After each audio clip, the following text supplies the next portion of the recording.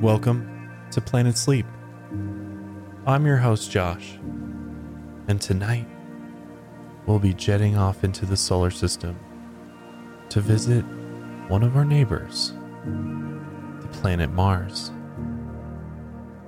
Before we go, I wanted to remind you that if you haven't subscribed to the show on Apple Podcasts, please make sure you're subscribed now. Or maybe you're watching on YouTube. Check to see if you're subscribed and you have the notification bell turned on. That way you never miss a future trip to Planet Sleep. Also, Planet Sleep is brought to you by my CBD and wellness company, Higher Love Wellness. If you've never tried CBD before, it has a wide range of health benefits. It promotes better sleep. It can help you relax and take the edge off at the end of the day. Higher Love Wellness offers a wide variety of different products, including topicals, edible gummies, which we just released our tropical blend, which are absolutely delicious, including CBD dabs, one of the most effective ways to consume CBD. But best of all, our CBD doesn't contain any THC, which is the psychoactive component in cannabis or marijuana, which gets you high. So enjoy the relaxing benefits of CBD without worrying about any of the other stuff. For all my listeners, I offer you a code SLEEP to save 10% off your order at checkout. Again, that's code SLEEP for 10% off at higherlovewellness.com. Before we take off though, let's just take a minute to find somewhere quiet to sit or lie down. And remember that everything is going to be okay. The world's been turning for millions of years, and chances are it's going to keep on turning. So no reason to feel anxiety or stress about anything. Because at the end of the day, we're on a giant rock flying through outer space in these flesh vehicles. So what do you got to worry about? Just sit back and enjoy the ride. Within the bright white interior of your space hut, a row of jagged rocks rest on the research table of your study room. Each one sits under a beam of light. They are small, twisted, and red. A vacant microscope and magnifying glass rest at the end of the table above a series of crumpled notebooks. You've looked over each layer of rock sample time and time again, searching for any remote clue of life on Mars, any imprint of microscopic alien creatures left behind within the desert rock of this planet. And you set yet another jagged space rock back onto the table. Its dust falls to the hard granite surface. Maybe now with this rock, retrieved from the depths by your autonomous rover, you might finally find what you've been looking for during these past 8 months of solitude. Before another day of work, you activate the sprinkler system of your indoor farm and eat a bag of dehydrated potatoes and raspberries before suiting up for the frigid, dust-covered space rock on which you found yourself. Another day of barely adequate food, freezing temperatures, and barren rock all around you. You press the button on a small golden box equipped to the hip of your suit. A green light beams from its side panel. The MOXIE device activates. The Mars Oxygen In Situ Resource Utilization Experiment, or MOXIE for short. This small yet crucial device converts the Martian carbon dioxide-rich atmosphere into breathable oxygen. The box acts as a small robotic tree within the fanny pack along your hip, a small replication of plants creating oxygen, as they would on Earth. The oxygen nozzles open inside the collar of your reflective helmet, and the cool air from the Moxie machine fills a small compartment around your head. With small bursts of air pulsing into the helmet, you breathe in and out as the vapor from your mouth appears and disappears on the inside of your visor. A series of checklists appear on the heads-up display. Oxygen, check. Heart rate, check. Pressure, check. Thruster fuel, check. Sanitized sample vials, check.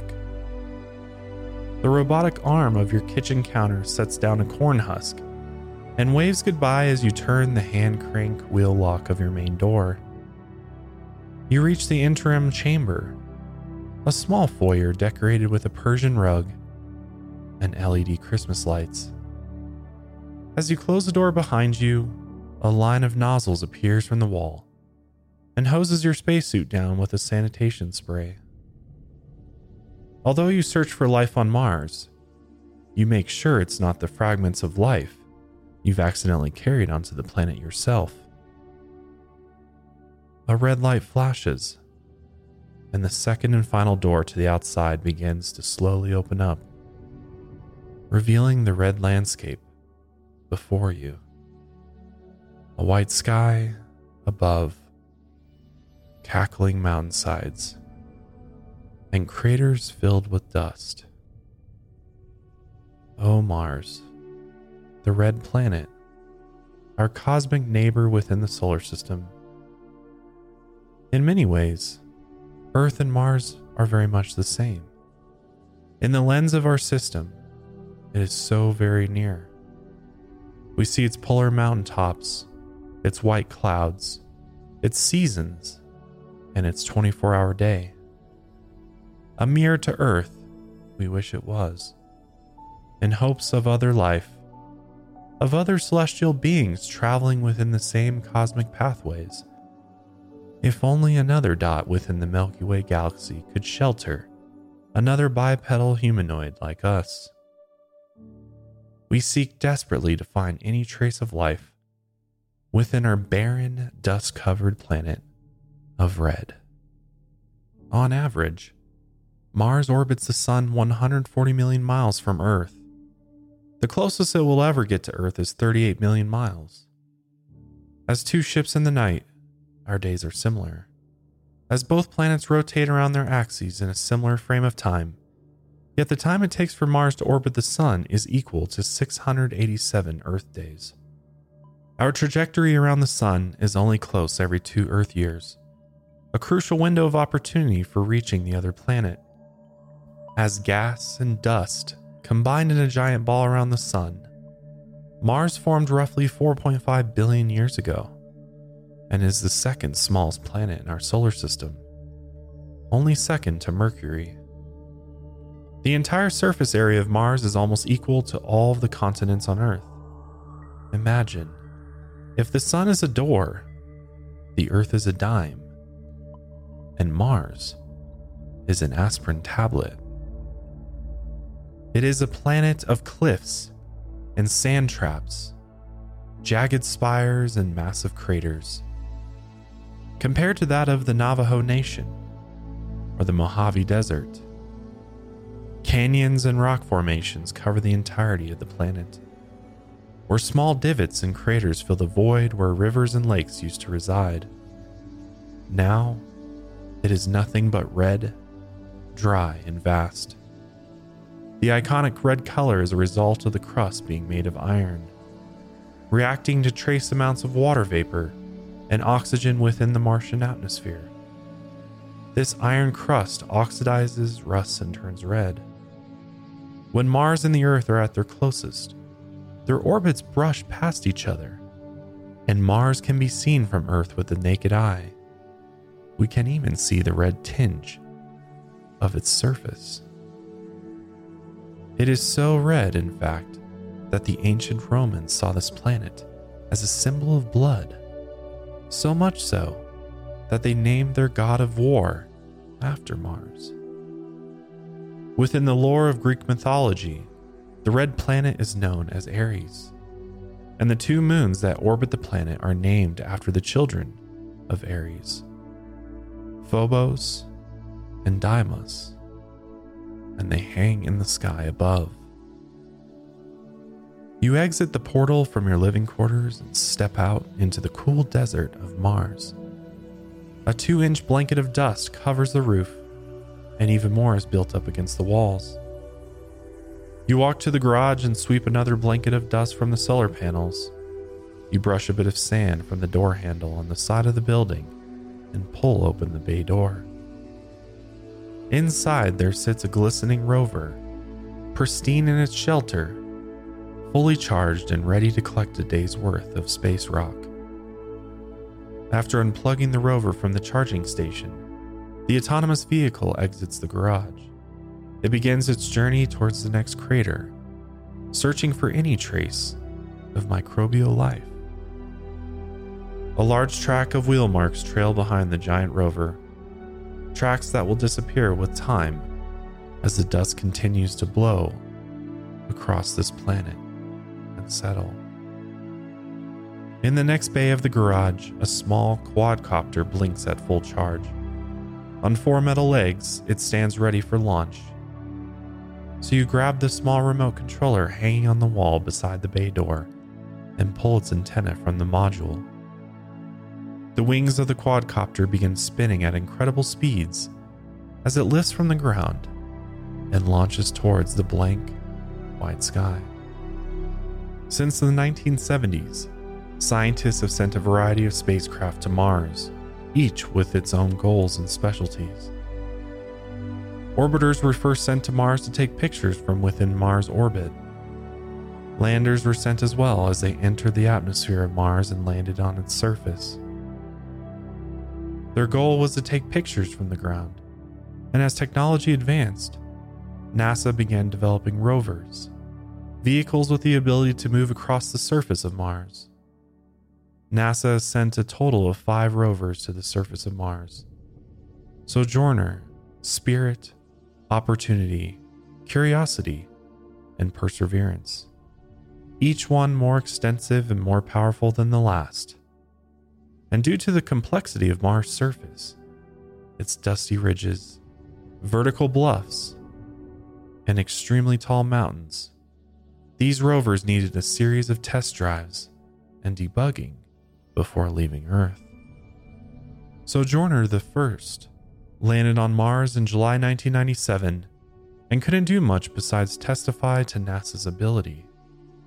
This first small rover, no bigger than 23 pounds, proved to the world that NASA could successfully send a rover to the surface and operate it. Not only did NASA succeed, but they also surpassed the operation goal of 7 Martian days. The Sojourner remained active for 83 days on the surface of Mars and served as the foundation for all future rover expeditions. The second and third rovers, Spirit and Opportunity, were sent to Mars together as a pair, landing in January of 2004. Much larger than their predecessor, they each weighed 374 pounds, and their mission was to seek any trace of water on the surface. Although desolate and dry at first glance, this expedition proved that Mars had once been suitable for ancient life. It was once a wet planet, covered in water, much like Earth. The fourth, Curiosity, landed in August 2012, weighing a whopping 1,982 pounds. Its goal was to figure out if Mars had all of the necessary components of life, aside from water. Life on Earth needs carbon, hydrogen, nitrogen, oxygen, phosphorus, and sulfur. These 6 components make up 99% of the human body and all living things on Earth. So from what we know of our own survival, If these elements could be found on Mars, this would indicate that life may one day be possible here, within the seemingly desolate lands of infinite dust and rock. During the Curiosity rover mission, NASA discovered the foundations of life existed on Mars, but they failed to find actual evidence of life. Curiosity was not equipped with the proper gear to find traces of actual life, only the components that could sustain it. Once again, NASA went to work on an even bigger and bolder rover for their next mission, the Perseverance. Many years passed as NASA developed and tested this rover, even through the pandemic. In the end, they built a 2,260-pound rover the size of an SUV. They equipped the Perseverance with a slew of cameras, arms, and tools to be the most versatile rover ever sent to Mars. Its goal? To look for signs of past and present life forms and see if one day humans could reach Mars themselves and survive.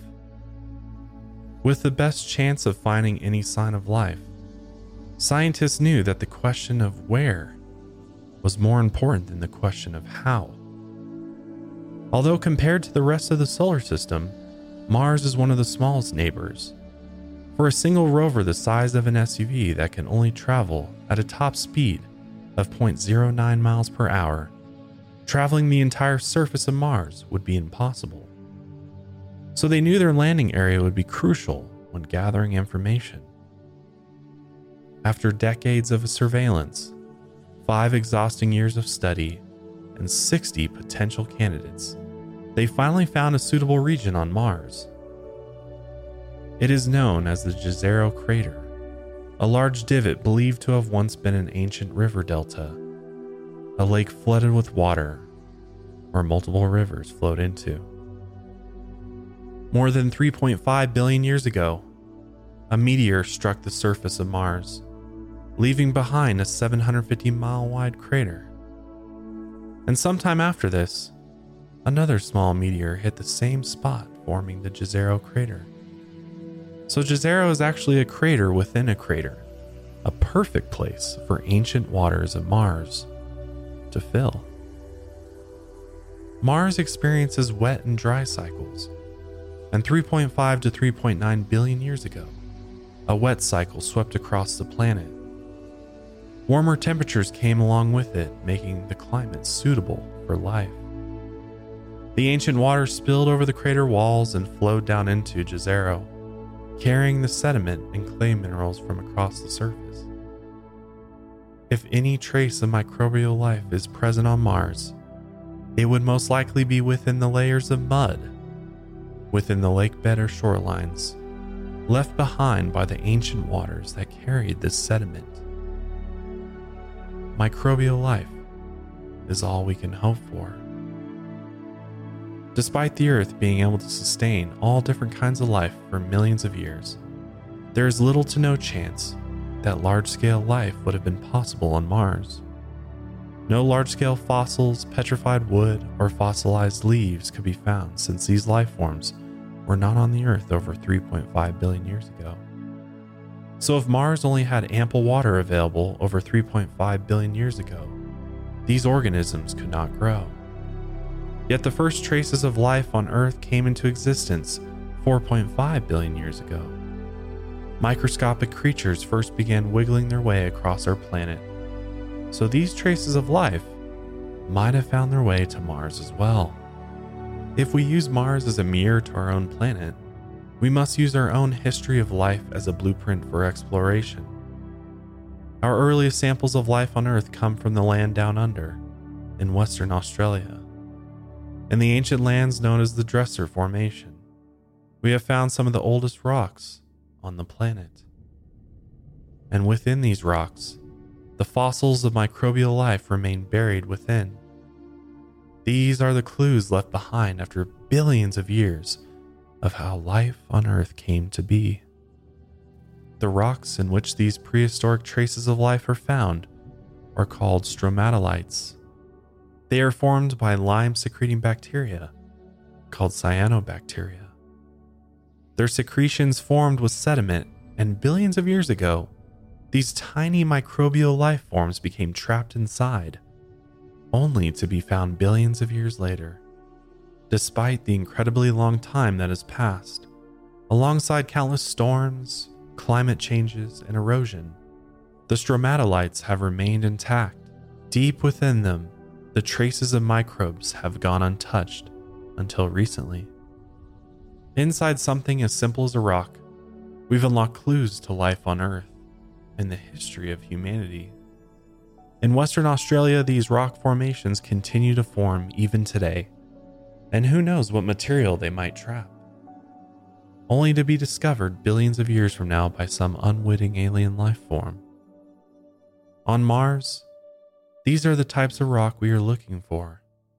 Some may be hiding within the Jezero crater, and knowing that Perseverance would be searching for microbial life, scientists made sure the rover would land at the Jezero crater and carry the tools and equipment needed to harvest the rock layers without any trace of earthly contamination whatsoever. In a nail-biting descent, NASA's largest rover successfully landed on Mars February of 2021 and has been roaming the land ever since. The only hindrance for the Perseverance is the inability to study the samples it finds. One day this rover will need to be retrieved from Mars and carried back to Earth to know if life once existed on Mars or ever will exist. The samples the rover collects over the next several years will need to be studied by us. You watch as your automated rover disappears behind the wall of a crater and the quadcopter vanishes into a distant cloud. In search for life, as you look into the rolling mounds of sand, the dry groupings of rocks, and the distant cyclone of dust, you think of the planet and all of its solitude. What we once thought could be here in our wildest imaginations has said more about ourselves than the actual planet. Tales of alien invasions, the War of the Worlds, Marvin the Martian, Mars attacks. The planet only lends its emptiness to squash myths and legends. No bug-eyed aliens with massive brains have been found, yet. The display of your helmet clicks on, and the interior screen transplants your vision to the front seat of your quadcopter as you remotely control its movements. A lulling hum comes from each rotor as you gain altitude, flying over the endless valleys and canyons of the surface. The quadcopter picks up speed. Rushing just above the uneven ground below, pillars of rock pass by. A deep canyon rests below, where once an ancient river might have run. A gust of wind pushes you out of the flight pattern, but you grip the controller and recorrect its course. In April 2021, the first ever controlled flight occurred in the thin atmosphere of Mars. Named Ingenuity, this small aircraft hitched a ride to Mars within a small compartment of the Perseverance rover. After the rover had reached a suitable airfield location, it released Ingenuity onto the ground, and the NASA astronauts could remotely control the tiny helicopter from their station back here on Earth.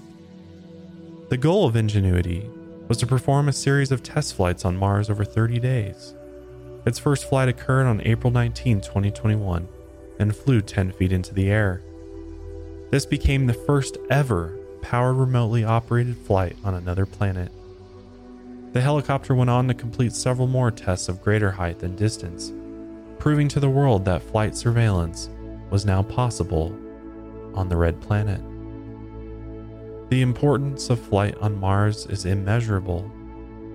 The advantage of flight supersedes land travel on a planet filled with massive craters, jagged rocks, deep canyons, and tall mountains. The rovers of Mars are often hindered by boulders and canyons, so these small helicopters can cover much greater distances, even with the complications of flying in unfamiliar conditions. Since the atmosphere on Mars is 100 times thinner than the atmosphere on Earth. In complete control of your quadcopter, you pass the wall of a crater as it disappears within a gust of sand. In the corner of your vision, a digital map appears, a grid pattern of white lines above a green background. On the map, one lone yellow dot blinks just ahead of you. The blinking dot calls you forward, flashing in a signal you recognize. Morse code. 3 dots, 3 long dashes, 3 dots. The signal for SOS. In the distance, you see the jagged horizon. A dark cloud hangs above a mountainous plain, and a shade of red casts across your flight path. Quickly, the dust picks up into the sky and obscures your vision as you try to navigate around the storm. The SOS signal continues to blink. The yellow dot on your map calls for help. As your vision fades, you try to change course. You turn the quadcopter hard left in hopes of finding a clearing in the storm. The static on your display grows, and the signal strength weakens. The beacon icon in the top right corner of your HUD blinks with a warning. A robotic voice enters your helmet. Caution, high winds and low visibility. Caution advised. You consider turning back, but the SOS signal is just ahead. Only 200 more feet, according to your map. In a sandstorm like this, the winds might be more torrential in whichever direction you choose. So you continue on through the gusts of wind towards the blip on your map. Tiny pellets of rock strike at the propellers, and you fight against the wind gusts. The sunlight fades as the storm grows, so you switch on the floodlights. As you begin your descent, your vision through the display is nearly incomprehensible. With the sandstorm clouds ahead of you, you rely solely on the blinking dot of your map to guide you through the wall of sand. A small meter on the left-hand side of your HUD gauges your elevation. You carefully descend just above the blinking dot, and you turn the onboard camera downwards in hopes of finding the object, sending out the distress signal. The quadcopter hovers not 10 feet above the surface, and the only thing you can see below is more sand. Tons and tons of sand whipping around the ground, layers of red dust building upon itself. You lower the quadcopter even more, and the SOS signal blinks at the heart of your map. You should be directly above what, or possibly who, is calling for help. Before touching the ground, you see a glint of something metallic within the sand, something buried, a victim to the storm. So you activate the mechanical arm of your quadcopter and switch on the pressurized air nozzle at its end. The layers of sand gently fall away as you uncover the object. You realize the metal object in the sand is a solar panel, one that you often see attached to the top of your rovers. As you continue to uncover the rover, the storm lets up. The winds die down, but the shroud of sand doesn't completely give out. A storm like this could last for weeks, and all you've found is a short bit of relief in the madness. Without fully relenting, the sand clouds begin to break up just enough, allowing a bit of sunshine to seep through. You continue uncovering the lost rover, and about halfway through the excavation of the giant machine, its SOS signal fades away. Upon the rover, a green charging light turns on. Once coated in layers of sand and dust, the solar panels can finally absorb the sun's energy. Its mechanical lights beam into the dirty air, and small motors begin churning inside the white exterior body. The onboard cameras swivel into action. After being stranded, buried, and left for dead, this long-lost rover is alive once again. On the surface of Mars, sandstorms can often build to the size of continents and blast their way across the planet. These storms occur every year without a doubt, and they can last for weeks at a time. If these annual storms weren't enough already, Once every 3 Martian years, the sandstorms could grow into a sand blizzard that covers the entire planet, leaving no stone uncovered. These global dust storms can reach up to 60-mile-per-hour winds, but keep in mind that the atmosphere on Mars is much different than Earth's. So 60 miles per hour winds are a bit less harmful on Mars than they are here on Earth. Nevertheless, these storms can be highly detrimental, and if we were to consider life on Mars, even for ourselves, we need to keep these storms in mind. The dust on Mars covers everything. It covers solar panels and rovers, and can find its way into the small mechanical gears that jeopardize a rover's mission. Rising plumes of sand and dust have been seen a half-mile high into the air, and in the summer months, the storms are even worse. The hot winds can cause the dust to rise even higher, scattering dust across the entire planet. You see through the quadcopter display that the air nozzle has successfully uncovered most of the SUV-sized rover. All of its cameras and robotic arms can freely move, and its wheels are barely enough to maneuver their way out of the sand. Dust continues to fly through the skies, but gives way for a few beams of sunlight to breach the storm. You had lost this rover to the storm some weeks ago after you sent it on a mission to retrieve rock samples. There's no telling what the rover found until it returns to base, but its compartments could be filled with evidence of life, or so you hope. Besides weathering the storm and hoping its batteries recharge from the sparing sunlight, there's not much more the rover can do. Until then, ascend the quadcopter and fight your way against the soot and wind. Reaching the edge of the storm, you remember the months you've been trapped inside your base during a global dust storm. And what you just saw out there pales in comparison to what you endured during those months. On the surface, you and your entire project are subjected to the harshest winds and the heaviest sandstorms, and losing a rover to the unyielding storms is a risk we take on the surface of Mars. The quadcopter clears the storm, and you avoid flying any closer than you have to. You take the long route back to base, flying over a new set of canyons and craters, all open to the mercy of the storms.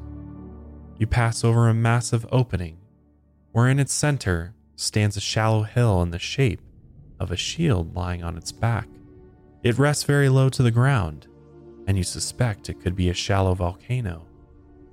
As you descend closer to the surface, you see several openings around the hill. Tiny fractures appear around the surface, and from what you can see, this volcano is no longer active. And the large gaps left behind are the channels where lava once flowed beneath the surface. If the storm were to move, these underground channels would be the perfect place to wait out the storm. For an entire planet plagued by the misery of its surface, these Martian lava tubes might be the key to surviving on Mars. Besides its cold, arid surface, lack of oxygen, and lack of water, the most aggressive cause of death on Mars is its unfiltered solar radiation. It doesn't significantly affect roaming machines or remotely controlled helicopters, but for biological life, this radiation will kill anything within its grasp. Unlike Mars, the Earth is protected by a massive magnetic shield called a magnetosphere. And without this shield, electromagnetic rays would obliterate our cells and DNA. We wouldn't survive long in these conditions. These ionized particles constantly move through space alongside solar winds and cosmic rays, pelt the entire galaxy outside of our shield. The only people to leave the magnetosphere and experience this radiation were the Apollo astronauts. Even after a few days of exposure, they reported headaches, flashes of light, and cataracts, despite the protection of their spacesuits. Even the astronauts who board the International Space Station accept a higher risk of cancer when exposed to space radiation. There is only so much we can do to protect spacecraft or potential habitats from the unrelenting radiation that floats throughout the cosmos. Luckily, the more we uncover the secrets of Mars, the better we can protect ourselves against its hostility. A recently discovered area, known as Hellas Planitia, harbors a series of giant lava tubes inside of an impact basin. Not only is this region filled with lava tubes, but its elevation is also lower than most, compared to other impact basins on Mars. This means the lower you are on the surface, the more of Mars' atmosphere can protect you from the radiation above. About 50% less radiation reaches this basin compared to the higher regions. On top of that, researchers suggest that within the extensive channels of the lava tubes, an even smaller fraction of radiation reaches through, possibly even 5 times less. It would be closer to x-raying your teeth a few times a day, rather than standing within a shower of nuclear fallout. These lava tubes are similar to those found on Earth, yet because of Mars' thinner atmosphere, the tubes on Mars are much, much larger. They were formed by ancient volcanoes when lava once flowed through shallow channels. The external surface of the lava channels cooled more quickly and left behind a hardened crust. In a cosmic coincidence, when all of Earth's dinosaurs perished, every Mars volcano became inactive. Eventually, the lava subsided, and all that remained were these massive channels beneath the surface. Many scientists suggest that these lava tubes could one day be used for shelter. Seal the ends, heat and pressurize the insides, and we could have a fully functional living space on Mars, protected from the radiation of space. Rather than retrieving samples and waiting years to send them back to Earth for study, we could have our very own research station on Mars one day. In your search for life on Mars, you prevail as the only living thing to walk its surface. You land the quadcopter at your feet, and before you disconnect the display, you see yourself in your spacesuit walking towards the copter. The display feed cuts out, and you pick up the helicopter by its legs, dust it off, and return it to the garage. You head back to base, and although you feel defeated after another day of finding no trace of life, you accept the success of finding your old rover. In the interim entrance chamber, the inbuilt hoses sanitize your suit, and you return to the dark hole of your research area. On the wall, the exterior thermostat reads -220 degrees in a bright green display. You take a moment to walk over to the fireplace, where you activate the interior Moxie device, and it slowly pumps a breath of oxygen towards the dry kindling. And with the spark of a match, you ignite the fire. The dry logs burn fast and crackle with a sound that reminds you of home, a place you only see in memories, or as a distant star in the night sky. You sit cross-legged at the edge of the fire where the heat warms your suit. From your small refrigerator box, you unpack an all-American hot dog from its sleeve and begin roasting it over the coals. Its skin gently cracks and pops at the end of your roasting stick, and bubbles of liquid slide across its rind as it quickly browns above a lick of flame. You tuck the dog to a bed between a soft bun and a paint line of yellow mustard on its side. In a year, you will return home, shot from the surface of Mars within a small pod, captured by an orbiting rocket, and shipped back home between the stars. But until then, the only recollection of home is the ballpark Frank, resting warmly in your hands, 140 million miles from Earth. This concludes our journey to Planet Sleep for tonight. I hope you found some peace and serenity in the rocky red planet of Mars. I hope you'll join us on our next adventure to Planet Sleep. Make sure you're subscribed to the show. And if you enjoyed it, please leave us a rating and review on Apple Podcasts or leave us a comment on YouTube. But until our next exploration into our vast solar system, get some rest, and I'll see you next time. Sleep easy, my friend.